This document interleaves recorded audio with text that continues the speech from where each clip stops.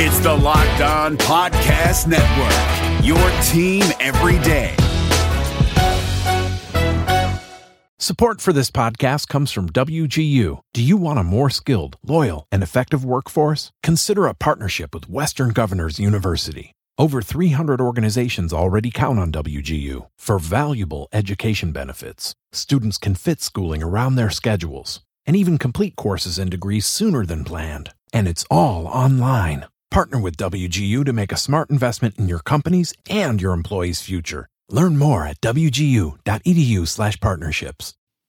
Who they think they're gonna beat them Bengals? It is the Locked On Bengals podcast with your hosts Joe Goodberry and Jake Lisco. Find us on Twitter at Joe Goodberry and at Jake_NFL. Please like, subscribe, and share as we try to grow this community and pump out daily Bengals content just for you. Who they think they're gonna beat them Bengals? Where they play in the jungle. I'm ready to roll my. Who they think they're gonna beat them Bengals? Where they play in the jungle. What up, Bengals fans, and welcome to another episode of the Locked On Bengals podcast. Today we're going to start with news from training camp. The second to last open practice happened today. And then we're going to get into some more analysis from the game on Saturday in a little bit more depth. Joe and I have both had a chance to watch the game a second time. Pro Football Focus grades are out. Snap counts are out. All of that comes together to give us a more informed picture of the game. But first, as I mentioned, the Locked On Bengals lead story today is training camp updates. First one, I would say, left guard battle. We see a new player enter the mix, I guess, with rookie Michael Jordan taking reps. Jim Turner, offensive line coach, said that he was really impressed with the way Michael Jordan played in Kansas City, so he's giving him a shot. I thought Michael Jordan had an okay game. I thought he had a good game for a rookie. Sure. Right, Michael Jordan with the first team, Trey Hopkins with the first team today. That's right, and that means last year's first-round pick, Billy Price, took reps with the second team offense at center for the first time all year. Probably the first time in 2 years. Probably the first time in quite a while for Billy Price, I'd imagine, going back to Ohio State. It's interesting. Zach Taylor did say, however, not to put too much stock into the starting linemen today. It was guys are going to get their shots, and today it was Trey Hopkins and Mike Jordan getting some additional chances with the first team. That's right. He was quoted as saying that it is not a demotion for Billy Price. It's just that Hopkins deserves a shot, and that was coming from actually offensive line coach Jim Turner. So we're seeing a lot of true competition from the Bengals in training camp this year, which is something that a lot of fans really appreciate. I think we're seeing that. We've talked about it at wide receiver. And also noteworthy today, Ben Baby reports Ryan Finley was running with the twos. Here's another spot where maybe that preseason performance for Driscoll and the comparative preseason performance for Finley got Finley a chance with the number twos here going forward. Yeah, he had a strong game, Finley, especially for a rookie in his first game, dealing with an adverse situation in Kansas City, plus the radio helmet went out in that first drive. So impressive start for him. Not very good for Jeff Driscoll. I think it's fair to give the rookie the opportunity to throw to more talented players behind a more talented offensive line, especially if Billy Price is your number two center during this practice. So those are good reps for them, and it'll be able to get a level playing field for this competition. It's interesting because usually you would think that would mean Finley is throwing to more talented receivers, but the way that it went for the Bengals, he was still throwing to a lot of the same guys just because of the way they're rotating. But the offensive line difference should be pretty significant. Although both quarterbacks, both backups were pressured quite a bit in Kansas City. According to Pro Football Focus, Finley performed actually quite well under pressure with some of his best throws coming from pressured snaps. Yeah, that makes sense. He threw with good anticipation and accuracy, so he was getting the ball out as he was being pressured. The best play was the touchdown to Jordan Ellis, where he was pressured off the left edge, and he stepped to the left, and found Ellis as maybe his fourth or fifth option. Yeah, he saw it a little bit late, but he saw it, and it was a touchdown, so you have to give him credit for that. Some other notes from training camp today. Dan Horde, in his training camp wrap-up over on Bengals.com, told us that Clayton Fejelem's injury won't be too bad. Zach Taylor thinks that he might get back to practice next week. Travion Williams, who had a rib injury against Kansas City, returned to practice today, along with Giovanni Bernard, Joe Mixon, and William Jackson. Gio and Jackson had some small injuries, it sounds like, so it's nice to see that they're back on the practice field. Also an update for John Ross. They expect or hope he'll be back next week, but he still remains day to day. Also, 2 new injuries that we did not know about. Tight ends Cethan Carter and Jordan Franks both sustained concussions in Kansas City. That may leave the Bengals a little thin at tight end going into this game against Washington, as Tyler Eifert probably should not be expected to play. It'll leave them with Drew Sample, CJ Uzama, and Mason Schreck. That will be tough because actually all those guys could play pretty deep into the game. Uzama might only play the first quarter and let the rest of the guys finish the game out. One other note on the game against Washington coming up in just 3 days. Ryan Finley is going to play with the twos in Washington. I don't think I mentioned that when I said he's running with the twos in practice today. He will have his shot with the twos this Thursday. That should pit 2 rookie quarterbacks against each other. Dwayne Haskins for Washington, who was drafted in the first round, and Ryan Finley in the 4th round for the Bengals. Yeah, that'll be interesting to see, huh? Yeah, big difference. I mean, even though there were only maybe, 2 quarterbacks drafted between them, that round difference was pretty big. Pretty significant. Some other notes from training camp today. Auden Tate continues to be really, really, really good at jump balls on 50-50s. Yeah, he caught a touchdown again today over Dre Kirkpatrick, and we saw him do it in the game. That's what he does. That is his strength. I think he's playing his way into not only making the roster, but potentially being involved in the offense and being a weapon.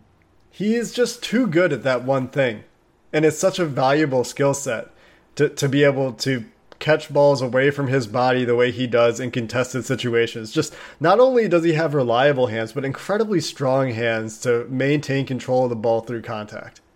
Yeah, and it helps when you're 6'5", and you've got the ball skills he does. When you're not a guy that can run a 4.4, you better have very good ball skills and be able to catch in traffic with bodies around you, concentration through contact, and I would say Auden Tate has those in spades. Does all those things. High points really well. Last bit of news to talk about today before we get back into the game review is Alex Redmond was activated. He will be practicing now. He's still suspended, so it'll be interesting to see if he plays at all. He did look pretty healthy. I noticed that when I was down there at Paul Brown Stadium last week. He was going through some individual drills by himself off to the side of the field, kind of like the rehab field, I imagine. He looked pretty good. I mean, health-wise. He looked totally healthy to me, and it's nice to see that he's back at practice, if for no other reason than to provide some additional competition and get some more depth there, where the offensive line is just a big question mark for this team. Yeah, and even though he's going to miss 4 games, so he may not directly be in the competition for left guard, it gives you a serviceable depth player for these final preseason games, which helps you evaluate everyone around him, because that guard isn't going to be killing a good chunk of your reps. Guys, let's talk about sex. Now you can increase your performance and get that extra confidence in bed. Listen up. BlueChew.com. That's blue like the color blue. Blue Chew brings you the first chewable with the same FDA-approved active ingredients as Viagra and Cialis. You can take them anytime, day or night, even on a full stomach. And since they're chewable, they work up as twice as fast as a pill, so you can be ready whenever an opportunity arises. Let me tell you, we get free samples, and if you think Marshawn Lynch has a good stiff arm, you've seen nothing yet. Blue Chew is prescribed online and ships straight to your door in a discreet package. So no in-person doctor visits, no waiting at the pharmacy, and best of all, no awkwardness. They're made in the USA, and since Blue Chew prepares and ships direct, they're cheaper than the pharmacy.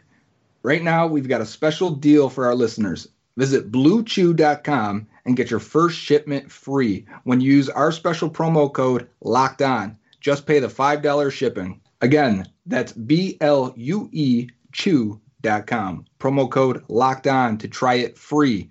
Blue Chew is the better, cheaper, faster choice, and we thank them for sponsoring the Locked On Bengals podcast. This is Ross Jackson from Locked On Saints. This podcast is brought to you by Carvana. In the age of online retailers, buying a car should be no different. And that's why Carvana invented a brand new way for you to buy a car That's 100% online. Without leaving the comfort of your couch, you can browse and buy from their selection of almost 20,000 cars. And once you've made the purchase, your car comes to you, delivered right to your door, or you can go and pick it up from one of the coin-operated car vending machines. All of Carvana's cars come with a 7-day return policy, ensuring that you get a car that fits perfectly with your life. Not happy? Exchange it or return it for a full refund. And with its dedication to customer service, it's why hundreds of thousands of customers have ditched the dealership and given Carvana 4.7 stars in customer satisfaction. So check it out, the nation's fastest growing auto retailer at Carvana.com, Carvana.com, Carvana.com. Hey, what's happening? It's your boy Q, host of the Locked On Raiders podcast, and I hope you guys feasted on the MyBookie Turkey Day free play that allowed users to grab themselves a risk-free bet up to $250. It was basically a free shot at trying to double your money. If you didn't get in on that, what are you doing?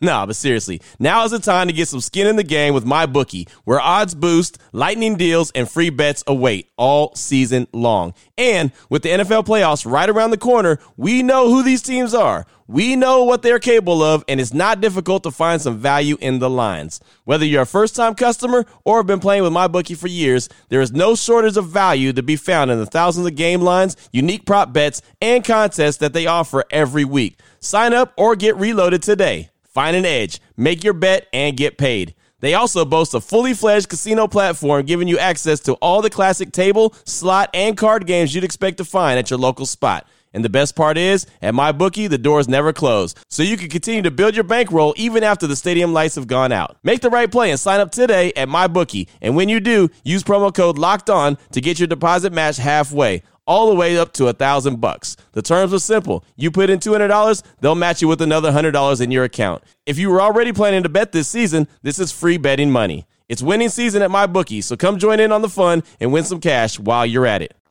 Welcome back to the Locked On Bengals podcast with your hosts Jake and Joe here. We're going to take a deeper dive in the Bengals at Chiefs game from this past Saturday. In an effort to give you a little bit more. Yesterday's episode was more of a, what would you call it, Jake? A emotional reaction? I think that's going to be more of the format for when regular season comes. When we record on Sundays after the game, it's going to be, how'd you feel? What'd you notice? What'd you see? What call just drove you nuts? The outcome of the game, the impact of that game. Whereas Monday or Tuesday, when we get some more information, we watch the video again, watch the tape again, we maybe get some grades, other evaluations from other evaluators.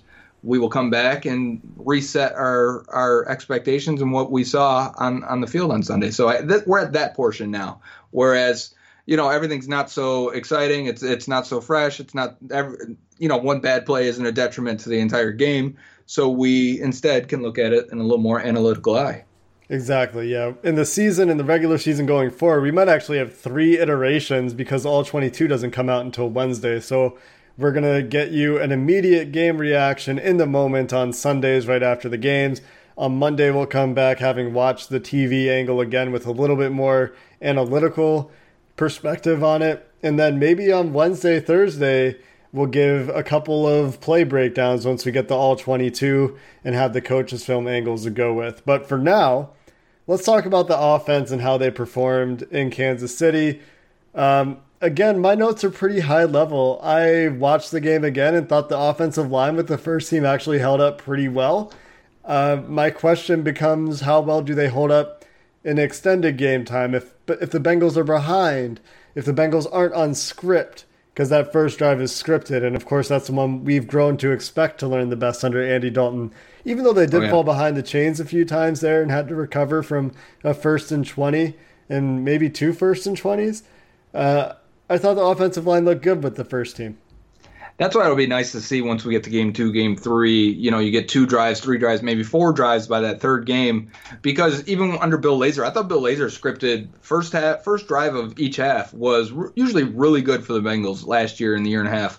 But it was after that. I remember writing about it. I wrote about it twice. I wrote about it for The Athletic, and before that when I was with Bengals Wire, that the Bengals had a problem going off script. And it wasn't about Andy Dalton. It was really about the play calling. And once you saw what they had on that first 10 to 14 plays, that's basically what they had, and they kept going to it. And it would, as the game wore on, it wasn't as effective, and obviously as the season went on. So that'll be something we can check out in preseason before the regular season starts, and then something definitely we'll keep an eye on as the regular season goes. But as far as scripted offense goes, I thought it was extremely efficient. Like we said in yesterday's episode, they would have scored after the 9th play, I believe it was, to Josh Malone. And actually, Jake, we mentioned that Dalton was maybe a little bit late on that. Watching it again, I didn't think he was late. I just think he underthrew it. You had a vertical route on the left, and you had the deep crosser to, well, I believe it was, might have been Auden Tate on that one, or Cody Core, it doesn't matter. But that is the first read, is that deep ball. So I was surprised at how underthrown that ended up being. Yeah, but that's not. I feel like when I watched it, though, you see him take a very quick set. Like he's not expecting it. Maybe he just wasn't expecting it to be open. Maybe it's not that it was late, but it looked very sudden. Was off. He didn't have a good base at all, and it looked like he was surprised. Yeah, I thought maybe he just missed a step in his footwork, and maybe he pulled up a little early and didn't realize where he was. And that happens at times. It's preseason still, even though he's a veteran. A lot of times you don't notice those things happen. A quarterback will reset or gather himself and then hit his target anyways. But on a deep ball, when the timing is off play action, you could tell something was a little off. He also missed that throw inside. I thought watching it again, it looked worse than it did the first couple times I saw it. And I also thought that Josh Malone could have been a little bit more aggressive coming back to the ball. As soon as it's underthrown. If that was Auden Tate, right? Yeah, if it's on Tate, maybe if it's AJ Green, they're not waiting for it, right? And yes, the throw needs to be a better throw, but as soon as you see that, go back to the ball, because at the very least you might draw pass interference with the corner rushing to get back into the play. Yeah, for sure. But Andy Dalton was not pressured, according to PFF, on his 9 dropbacks. I think he was blitzed twice. He's actually really good against the blitz, so you wouldn't expect them to blitz him often, especially in the preseason. So I saw someone say that, well, the other team didn't blitz. Well, most teams aren't going to against Andy Dalton, because that's how he beats them. That's how he will beat the defense. Instead, you'll see him drop more guys in the coverage and try and make him pull down from his first read and make him go to his second and third read. So I thought it was very efficient, very clean. I thought he and Tyler Boyd obviously in sync together. And again, I come back to the Auden Tate. We touched on it in the first segment, but I thought Tate's catch and dive into the end zone, which I thought was a touchdown when I watched it on replay. I was like, man, I can't believe he didn't actually get in there. But overall, a very clean, efficient drive. I'm really excited to see drive 2, drive 3 in the next game or possibly week 3. Yeah, I'm interested to see if the play calling disparity gets any different too. I noted this on Twitter, the run-pass split. Not that you need to run the ball a ton to be a quote-unquote balanced offense, but they only ran it like 12 times in a preseason game. I was very surprised by that in a game when they wanted to see how the backup running backs, the running back depth was going to perform. Maybe they just wanted to get that evaluation done in the passing game, and they got a lot of good looks at Jordan Ellis and Quentin Flowers in pass protection. Flowers had a great pickup in pass protection too. Did you see that? He pancaked a guy. Yeah, he took that middle linebacker, I think it was a middle linebacker, and really just drove him in backwards, and he ended up tripping Billy Price a little bit. Or it couldn't have been Price. So whoever the center was at the time got tripped up and fell on his butt because the Flowers was so aggressive. He actually took the guy from the hole, and then he was the furthest man downfield at one point. Yeah, I remember that. So I'm interested to see if the run-pass disparity does shake up. We were told that this is going to be a run-first offense, and it definitely wasn't. Now, given they didn't have Gio or Mixon, and if Mixon's out there, then your running game is dramatically different. But it'll be interesting to see how that changes. I also thought that while there was a fair amount of pre-snap motion, it looked different than it did in practice for whatever reason. And they also really didn't run much play action. Just 18% of their plays were play action passes. Yeah, that's surprising also, because we expect both of those to look pre-snap motion and motion at the snap, especially the Jets motion and stuff, and then the play action to be a heavy part of this offense. But like I said, it looked disjointed. Now, I don't know if that's a knock on the offense or if it's a sign that they were holding it back. It looked intentional to me. Yeah, it did. That's how I felt too. If they were ineffective, I would have thought something's wrong here. But they weren't. They were effective, and they kind of looked like the exact same plays I've diagrammed for the Athletic, but just they intentionally weren't trying to do it the right way, right? Yeah. There are small differences, and I think they are definitely trying to hide things. Like going just 18% play action, I expect that number to be higher in the regular season. And most of that was Ryan Finley. 40% maybe, right? At least. I mean, there's times you look at Rams games and they're at 50%. Yeah. So we will expect the offense to look much different against Seattle than it does pretty much for the entire preseason. I think they're trying to run some of the same concepts, but doing it out of slightly different looks, slightly different timing, and we'll see how that evolves. Drew Sample, somebody you were going to watch for The Athletic. Do you have any notes to share on the rookie's performance? You said at one point on Twitter that he didn't look good. I asked, can you give me some specifics? You said he looked awkward. He had the offensive pass interference penalty. Yeah. What else did you see? So I watched every snap today of his, and his blocking was not good. He had 2 wins. He had 3 losses on a bunch of neutral plays. The losses, though, were the type of he's getting blown back by a grown man type thing. And that's expected for a rookie, I think. On the positive side, it was that he showed a lot of effort, climbed to the second level, stayed with a lot of blocks, and kept battling guys and fighting guys, which is appreciated. And in terms of tight end, they're not going to look like an offensive lineman out there too much. But he stayed with it, and he had a lot of effort in his blocks. His routes were choppy. They were rough. They invited way too much contact and tight coverage. I think going against a guy like, who is Darren Lee had to be, right? The linebacker, yes. Superior athlete, obviously. But Lee can be taken out of place, I think, at times. He's not great in coverage because I think he lives off his athleticism. And for that, there was no setup in Sample's routes. He couldn't lean off him or stay vertical before he stemmed his route and broke outside. And because of it, he ended up with a lot of unnecessary contested situations on a couple. One was flagged on Darren Lee. The other one is he ended up making a contested grab for about a 7-yard gain, I believe it was. Then he had the 2 drops. Both were off-target throws.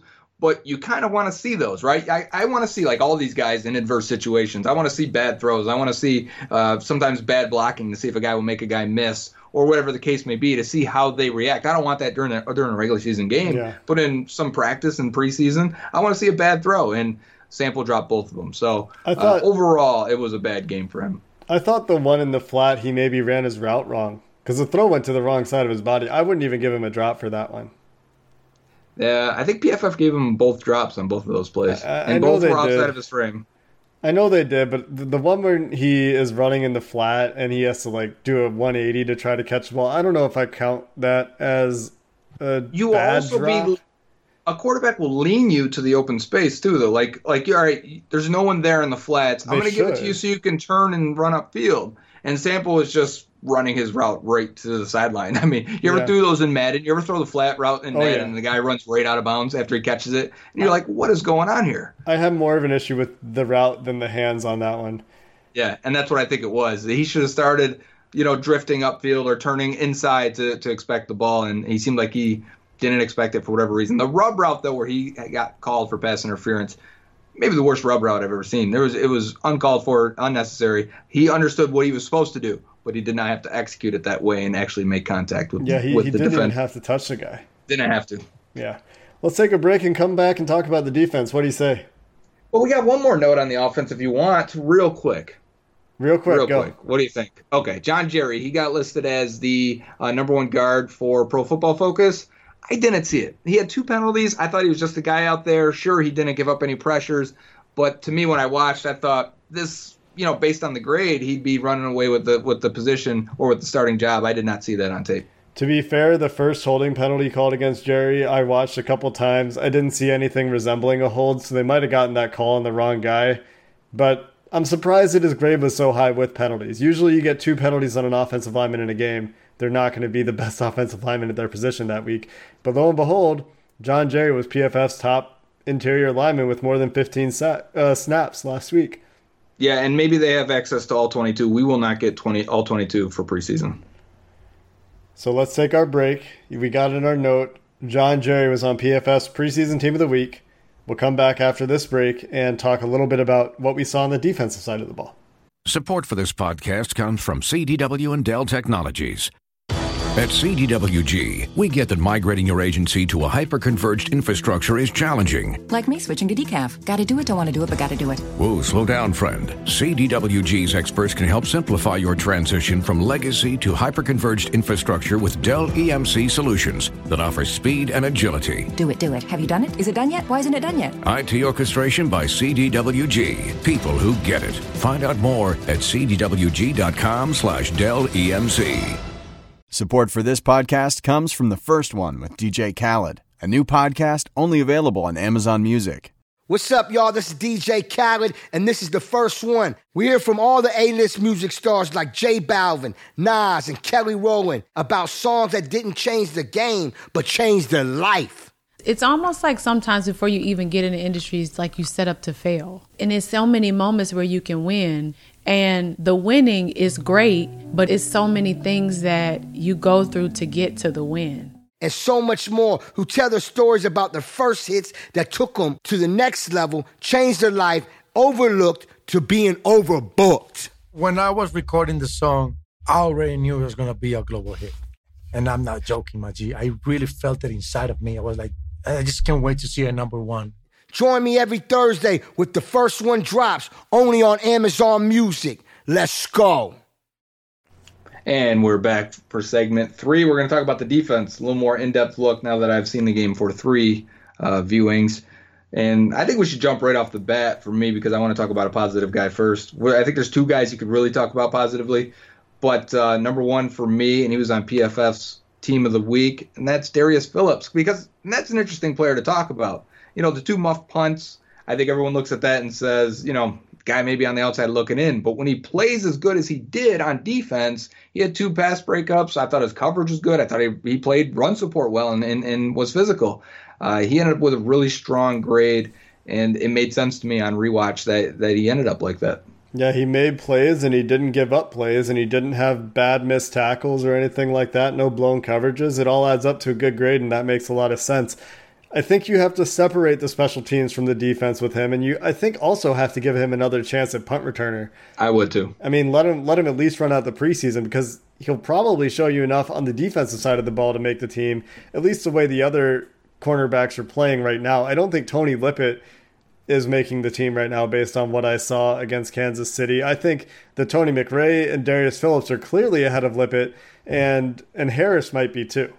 Yeah, I thought Lippett's pass interference on rewatch was even worse, even though we got probably 20 shots of it the first time I was watching, taking a little emotion. And even though we're probably not going to talk about defensive or just pass interference replays that seem to drag the fun out of the game anyways. But, at the time separating from that, watching it on a replay, Lippett, a guy with ball skills and length, should not be attacking the ball that way. He wasn't beat that bad. He needs to... in my mind, a guy like that should feel comfortable to put a hand on the hip, look back, and reach up for that ball rather than just taking a swat at the arm or a chop at the arm of the receiver. He got beat athletically, though.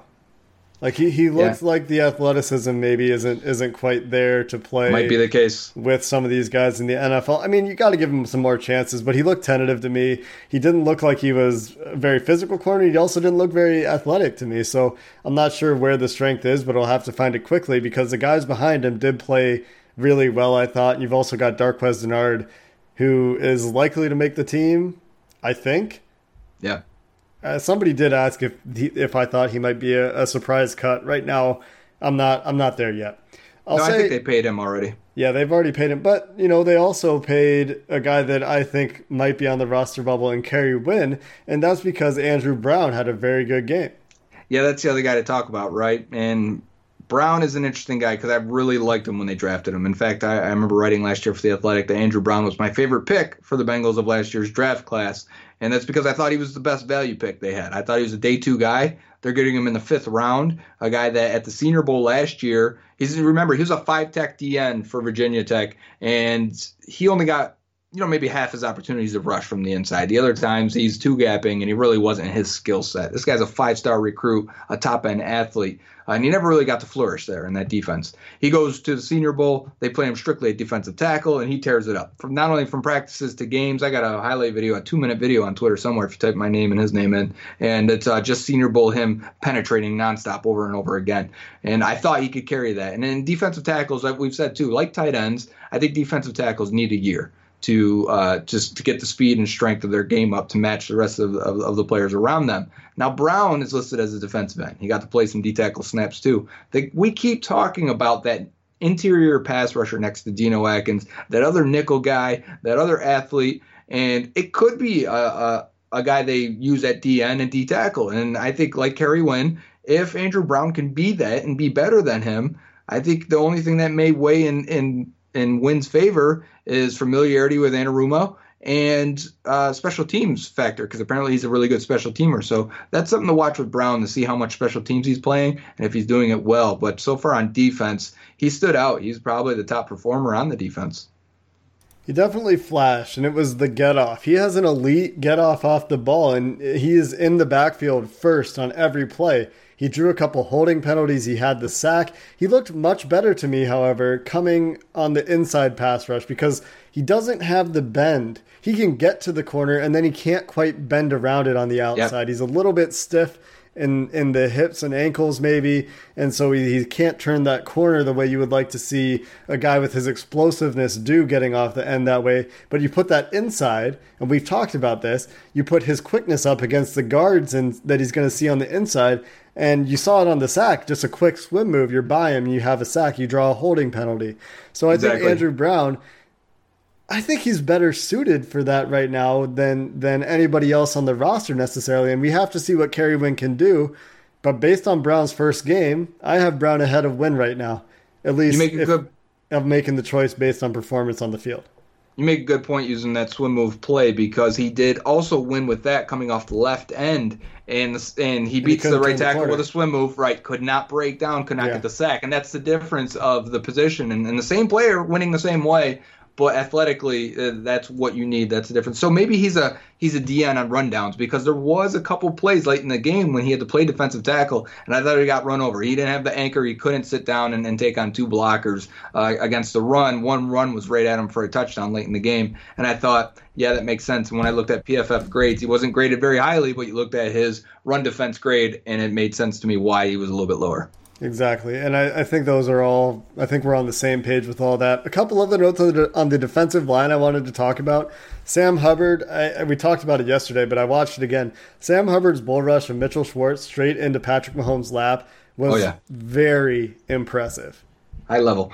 I love the way that they rotated both guys too. Did you notice that also, that Dunlap and Hubbard was switching spots, switching sides? And I don't know if it was a strong side, weak side thing, because they seemed to line up there before the offense actually lined up. But I like that. I like that they're both getting shots on either side.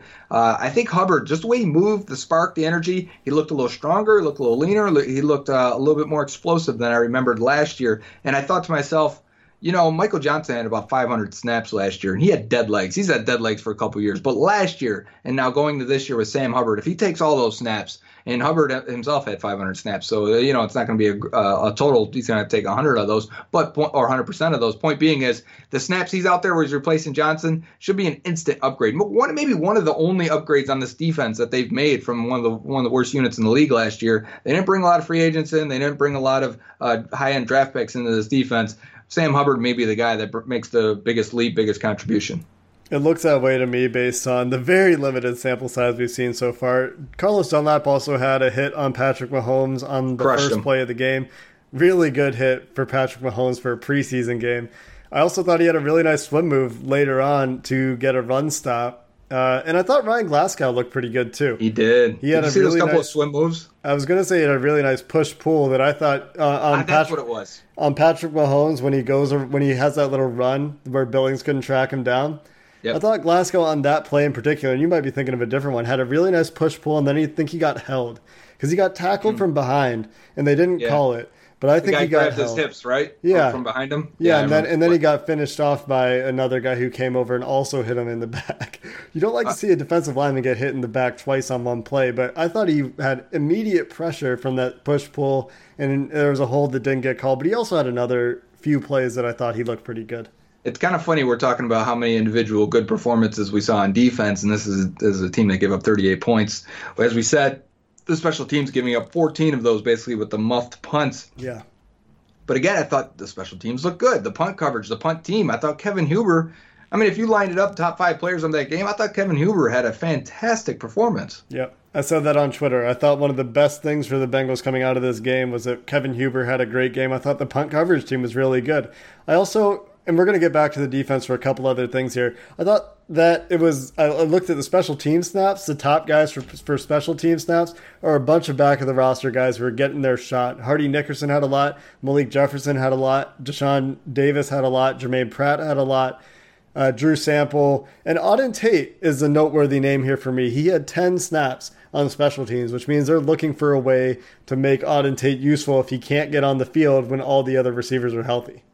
And a guy he might be in direct competition with, Damian Willis, who did not show up during the game, but he also had the worst special teams grade based on PFF. I noted that he missed a block, that the guy ended up making the tackle on a kick return. He also missed a tackle. So not a good start for Damian Willis if he's not out there contributing, at least in a, water level. I just want him to have him above sea level as a special teamer. You know, I'm not expecting a lot from Auden Tate either, but you got to be able to use those guys other than on the offensive side. Yeah, the other undrafted rookie wide receiver, Stanley Morgan, is definitely ahead, I would say, of Willis through one game. The last note on defense that I wanted to talk about was the second string linebacker unit. I thought that all of these guys had mental issues. We saw Jordan Evans get his eyes stuck in the backfield on a play action play. Yep. Malik Jefferson, we talked about yesterday, is running around like he doesn't really know what the play is sometimes, or is just not aware. You saw him give up that catch on the fullback wheel where he just has no idea the ball's coming. That's also what happens to Sean Williams actually earlier in the game. On the wheel route to Kelsey. He just never found the ball. He looks back after Kelsey's caught the ball. And I thought Jermaine Pratt had processing issues. I thought that he was a little bit slow to process what was in front of him and thus was a step slow to make plays. And the best example of that is the McCole Hardman touchdown run. Yeah, not only am I writing about Drew Sample, but I'm writing about Jermaine Pratt also. Focusing on his snaps, he took false steps on almost every single play. Yeah. He was on that first read, that first movement, he's taking a step in, maybe sometimes 2 steps in. It killed him on a few plays. That you just got to back him up a little bit. He's a fast guy. You're going to run fast forward. Take a step back if you need to. It's kind of like catching a fly ball in the outfield, right? 1 step back first. He's way too quick to come forward. And you mentioned Sean Williams. I actually think after that first play, Sean Williams was pretty good.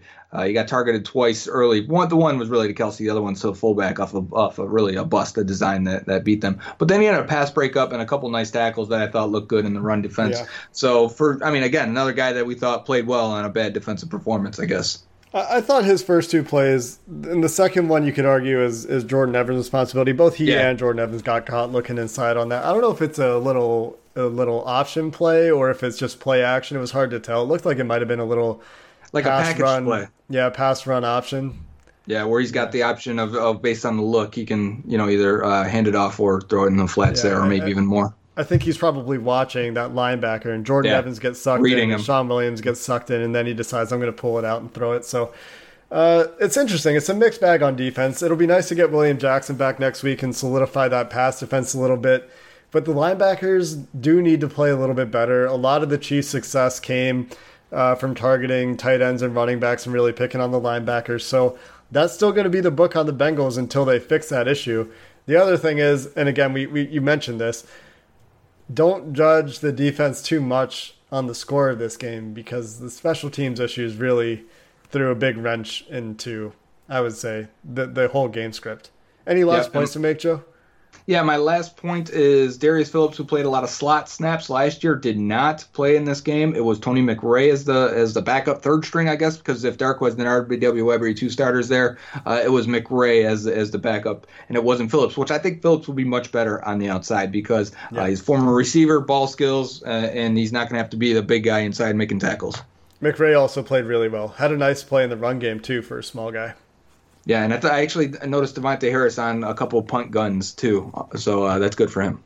Yeah, some interesting stuff happening at depth at the cornerback position. That's the deepest position still on the Bengals, and I start to wonder about the chances for guys like Lippett and Kavari Russell to make the team with the struggles and the injuries and all that sort of stuff. But that is probably all the time we have for this Kansas City game. I don't think we're going to talk about it anymore. It's preseason game 1. We have another game coming up in 3 days.